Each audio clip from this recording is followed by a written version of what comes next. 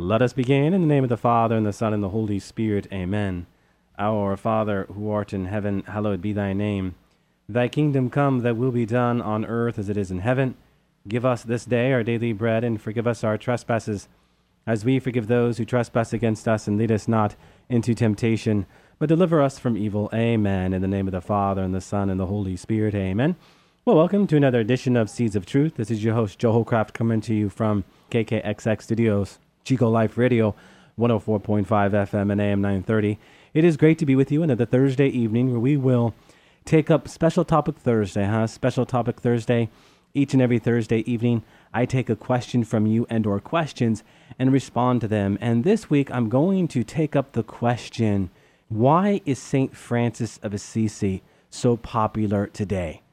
Again, why is St. Francis of Assisi so popular today? And maybe I can add 800 years later, all this time later, why has this saint, probably like no other saint, withstood the test of time? And so I thought I would take up this question because, well, yesterday was the feast of St. Francis of Assisi, and certainly I think this question came through because of that great Memorial Day. Now, I will be drawing primarily from G.K. Chesterton's work, St. Thomas Aquinas and St. Francis of Assisi.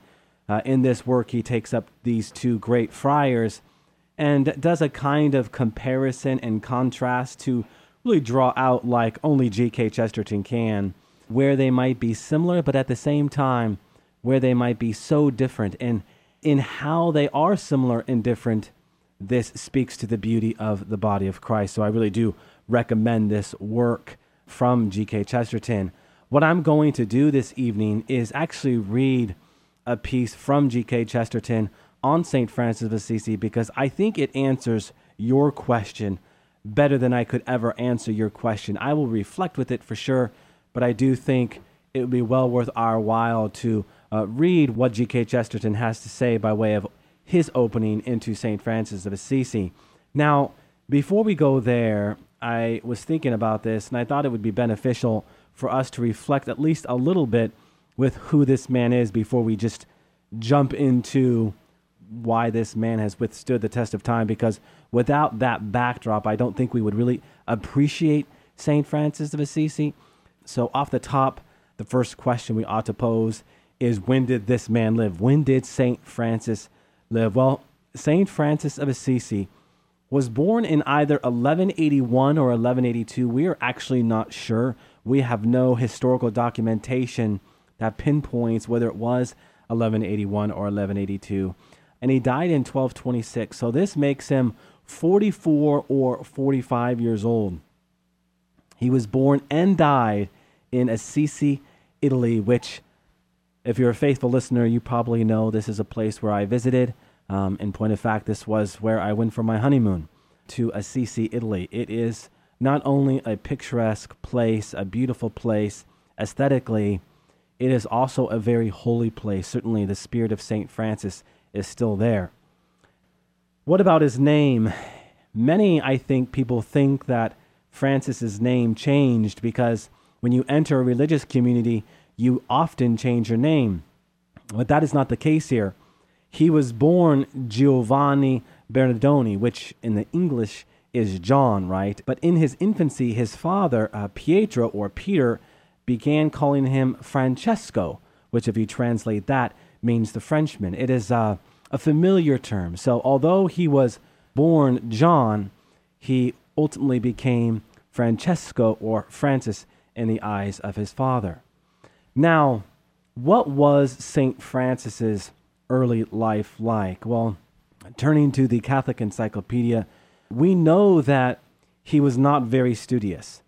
And really his literary education, for all intents and purposes, remained incomplete. Although associated with his father in trade, he showed little liking for a merchant's career. His father, Pietro, was a merchant, and his parents seemed to indulge his every whim.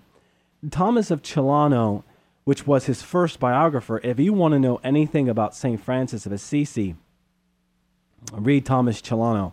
Having studied at the Franciscan University of Steubenville and discerned the Franciscan way, I can tell you that Thomas Celano is an extraordinary writer. And alongside of G.K. Chesterton and his insights, I would highly recommend you go to Thomas Celano.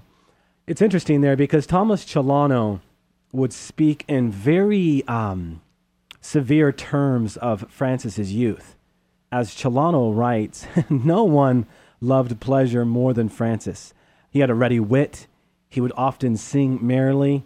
And in his youth, which makes his story so striking, he delighted in fine clothes and that kind of ostentatious, showy display. He was handsome. He was very joyful. He was always courteous.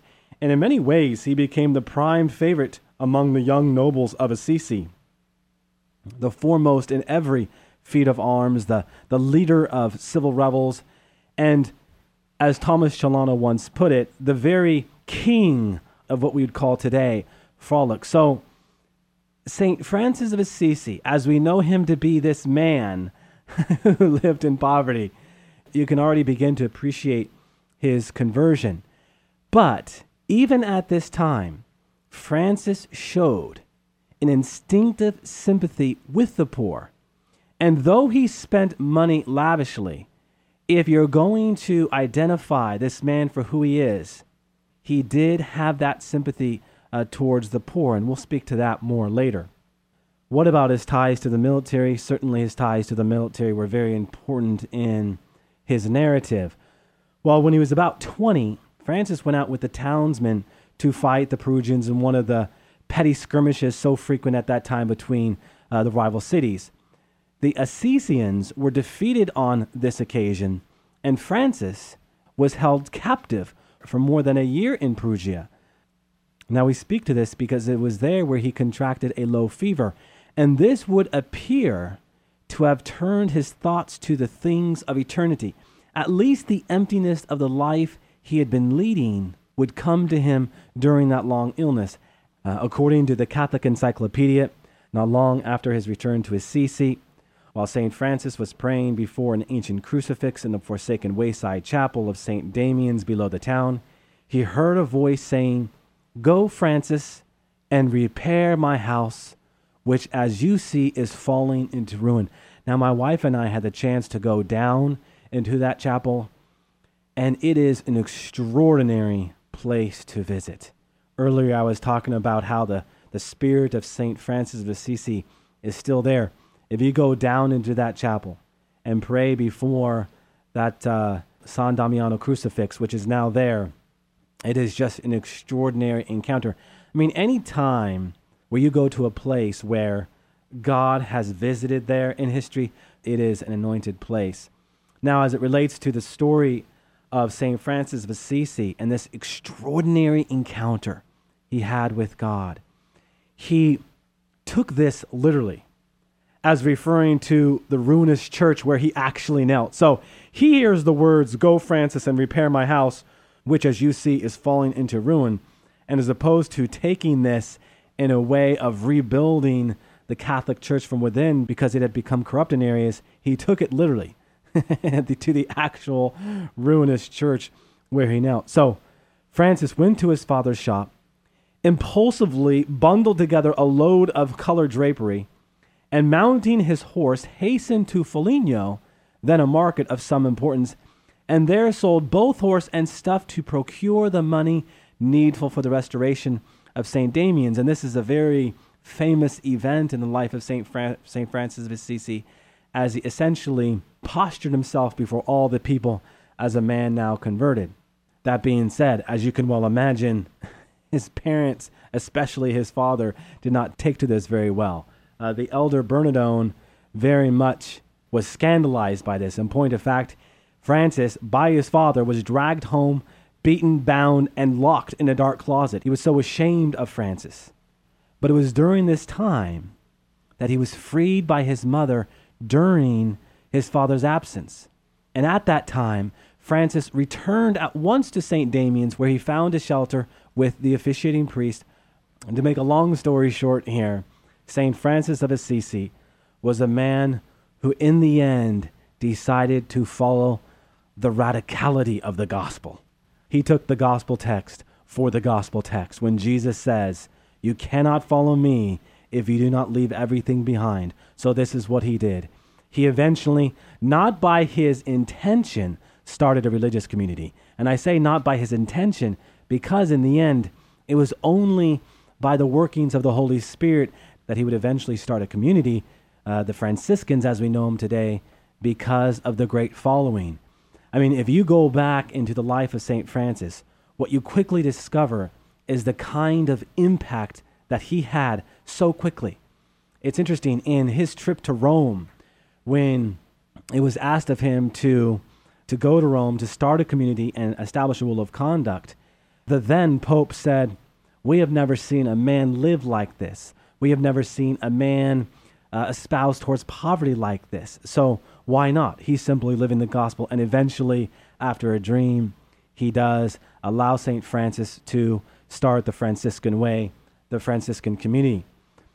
With all of that in mind, I did want to turn our attention to G.K. Chesterton because I think it does very much speak to the question, why is St. Francis of Assisi so popular today?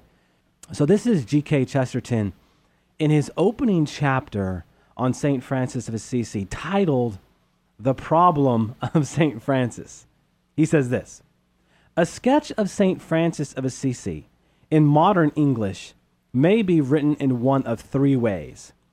Between these, the writer must make his selection, and the third way, which I attempt to adopt, is in some respects the most difficult of all. At least, it would be the most difficult if the other two were not impossible. First, he may deal with this great and most amazing man as a figure in secular history and a model of social virtues. He may describe this divine demagogue as being, as he probably was, the world's finest and most sincere democrat. He may say, what means very little, that St. Francis was in advance of his age. He may say, what is quite true, that St. Francis anticipated all that is most liberal and sympathetic in the modern mood, the love of nature, the love of animals, the sense of prosperity, and even property. All those things that nobody understood were familiar to St. Francis of Assisi. All those things that were first discovered by Leo Tolstoy had been taken for granted by St. Francis. He could be presented not only as a human, but a humanitarian hero, indeed, as the first hero of humanism." So there again, I think you have more of that answer to your question, especially in this last sentence. He could be presented not only as a human, but a humanitarian hero, indeed as the first hero of humanism. So I can answer the question, why is he so famous today? And we can talk about creation, and we can talk about animals, and certainly that would be part of the answer. But I think what G.K. Chesterton says here gets to the heart of it, because we all want to be a humanitarian. We all want to be a hero of humanism, what it means to be human, right? So there's maybe something about the combination of the two, his love of creation, his love for animals, and this reality of him being a humanitarian. But again, note what G.K. Chesterton says. This ultimately is going to come up short. He continues, "He has been described as a sort of morning star of the Renaissance.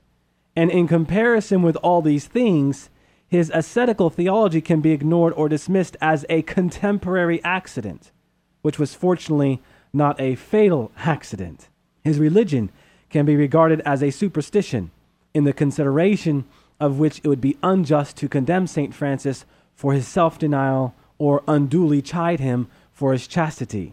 So there you have G.K. Chesterton taking on a third aspect of why he might be so attractive, because the way in which today religion is seen as superstition and not imposing. Chesterton continues, "It is quite true that even from so detached a standpoint, his stature would still appear heroic. There would still be a great deal to be said about the man who tried to end the Crusades by talking to the Muslims, or who interceded with the emperor for the birds. The writer might describe in a purely historical spirit the whole of that great Franciscan inspiration that was felt in the poetry of Dante, in the miracle plays that made possible the modern drama, and in so many other things that are already appreciated by the modern culture. Second, he may go to the opposite extreme and decide, as it were, to be defiantly devotional. He may make the theological enthusiasm as thoroughly the theme as it was the theme of the first Franciscans. He can find an austere joy, so to speak, in parodying the paradoxes of asceticism and all the holy topsy-turvydom of humility. He can stamp the whole history with the stigmata, record fast like fights against a dragon, till in the vague modern mind St. Francis is as dark as a figure as St. Dominic. In short, he can produce what many in our world will regard as a sort of photographic negative. This is a beautiful description here. Like a photographic negative, the reversal of all lights and shades. What the foolish will find as impenetrable as darkness, and even many of the wise will find almost as invincible as if it were written in silver upon white. Such a study of St. Francis would be unintelligible to anyone who does not share his religion, perhaps only partly intelligible to anyone who does not share his vocation. So here, my friends, as G.K. Chesterton describes to us how one might approach St. Francis of Assisi in this second mode, in this second way, you really do find a lot of truth in it, in a similar way that you might find a lot of truth in the first one. But as G.K. Chesterton would take up, as a non-Catholic, which is interesting, and I will tell you this, I don't subscribe to everything he says as much as I subscribe to the way in which he communicates the life of St. Francis as he was espousing towards a man after Christ's own heart. I do think there's things, even in this second piece, that do speak to St. Francis, especially the devotional part that did in fact lead to the way in which he embraced creation, animals, and all the rest. Now, to G.K. Chesterton's credit, he does speak to this. So here he says, the third way, which I will try to do here, I will attempt to put myself in the position of the ordinary modern outsider and inquire, as indeed the present writer is still largely and was once entirely in that position. He may start from the standpoint of a man who already admires St. Francis, but only for those things which such a man finds admirable. He may try to use what is understood to explain what is not understood. He may say to the modern English reader, here is a historical character which is admittedly attractive to many of us already by its gaiety, its romantic imagination, its spiritual courtesy and camaraderie, but which also contains elements evidently equally sincere and emphatic, which seem to you quite remote and repulsive. But after all, this man was a man and not half a dozen men. What seems inconsistent to you did not seem inconsistent to him. Let us see whether we can understand, with the help of the existing understanding, these other things that seem now to be doubly dark, by their intrinsic gloom and their ironic contrast. I do not mean, of course, that I can really reach such a psychological completeness in this crude and curt outline, but I do mean that this is the only controversial condition that I shall here assume, that I am dealing with the sympathetic outsider. I shall not assume any more or any less agreement than this. A materialist may not care whether the inconsistencies are reconciled or not. A Catholic may not see any inconsistencies to reconcile. Let me tell you, my friends, as a Catholic, what is important for us to understand and what he's saying right now, which is true, is that in some cases, the Catholic will just see the man who loves creation and embraces animals. They don't see his devotionals. They don't see the human struggle. What is so important for us to remember is that every saint had a past. And in that past, they were a sinner. Did they stop sinning? Well, of course not.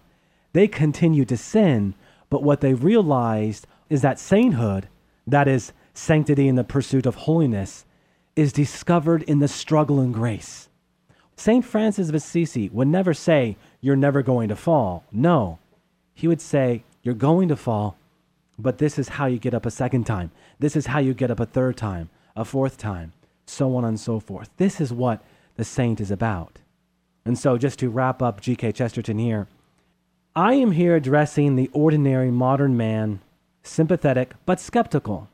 And I can only rather hazily hope that by approaching the great saint's story through what is evidently picturesque and popular about it, I may at least leave the reader understanding a little more than he did before the consistency of a complete character.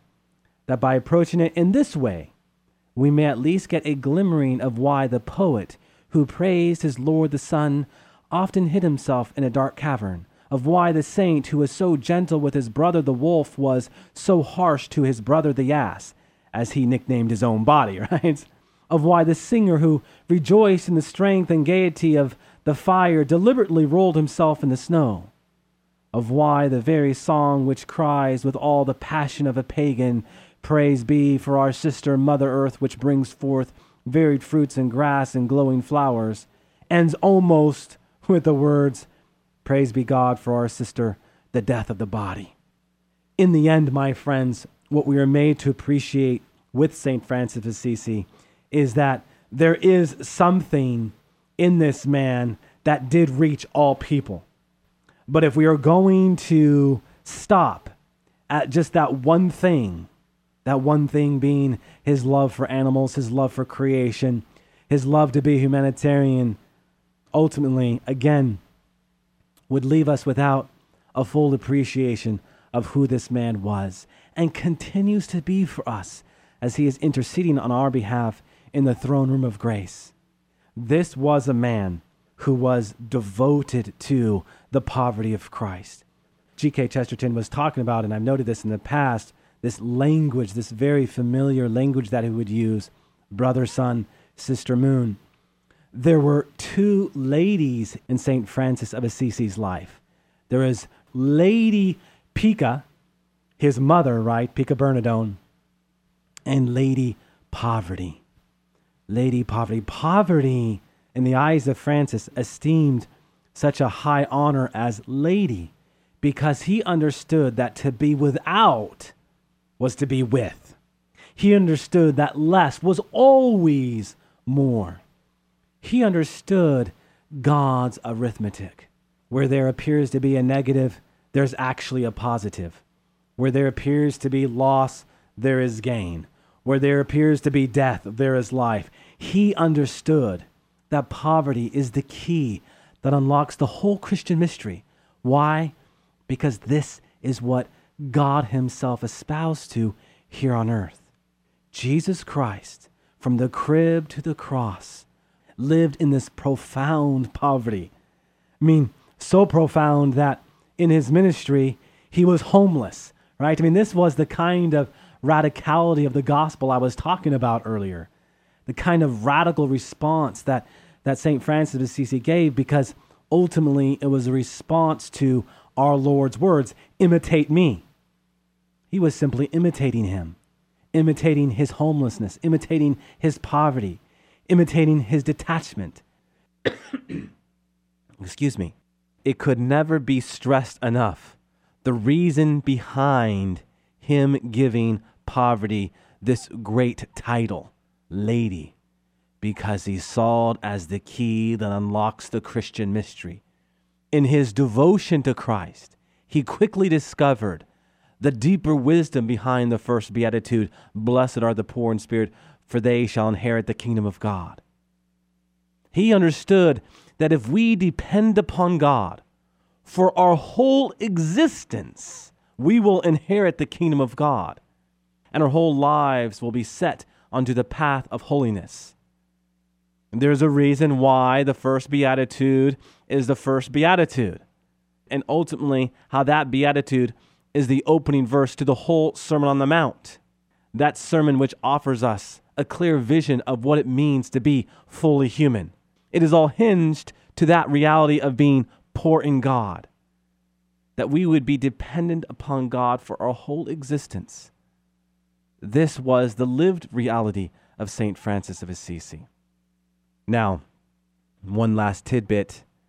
And certainly one of the reasons why we love St. Francis of Assisi is that he gives us the nativity scene, right? He was the first to put together that beautiful nativity scene.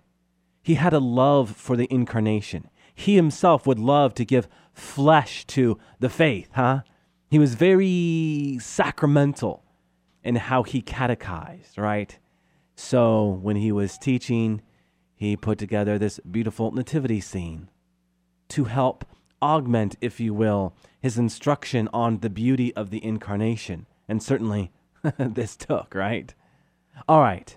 With that, let us close with a word of prayer. In the name of the Father, and the Son, and the Holy Spirit. Amen. All glory be to the Father, and to the Son, and to the Holy Spirit, as it was in the beginning, is now, and ever shall be, world without end. Amen. And St. Francis of Assisi, pray for us.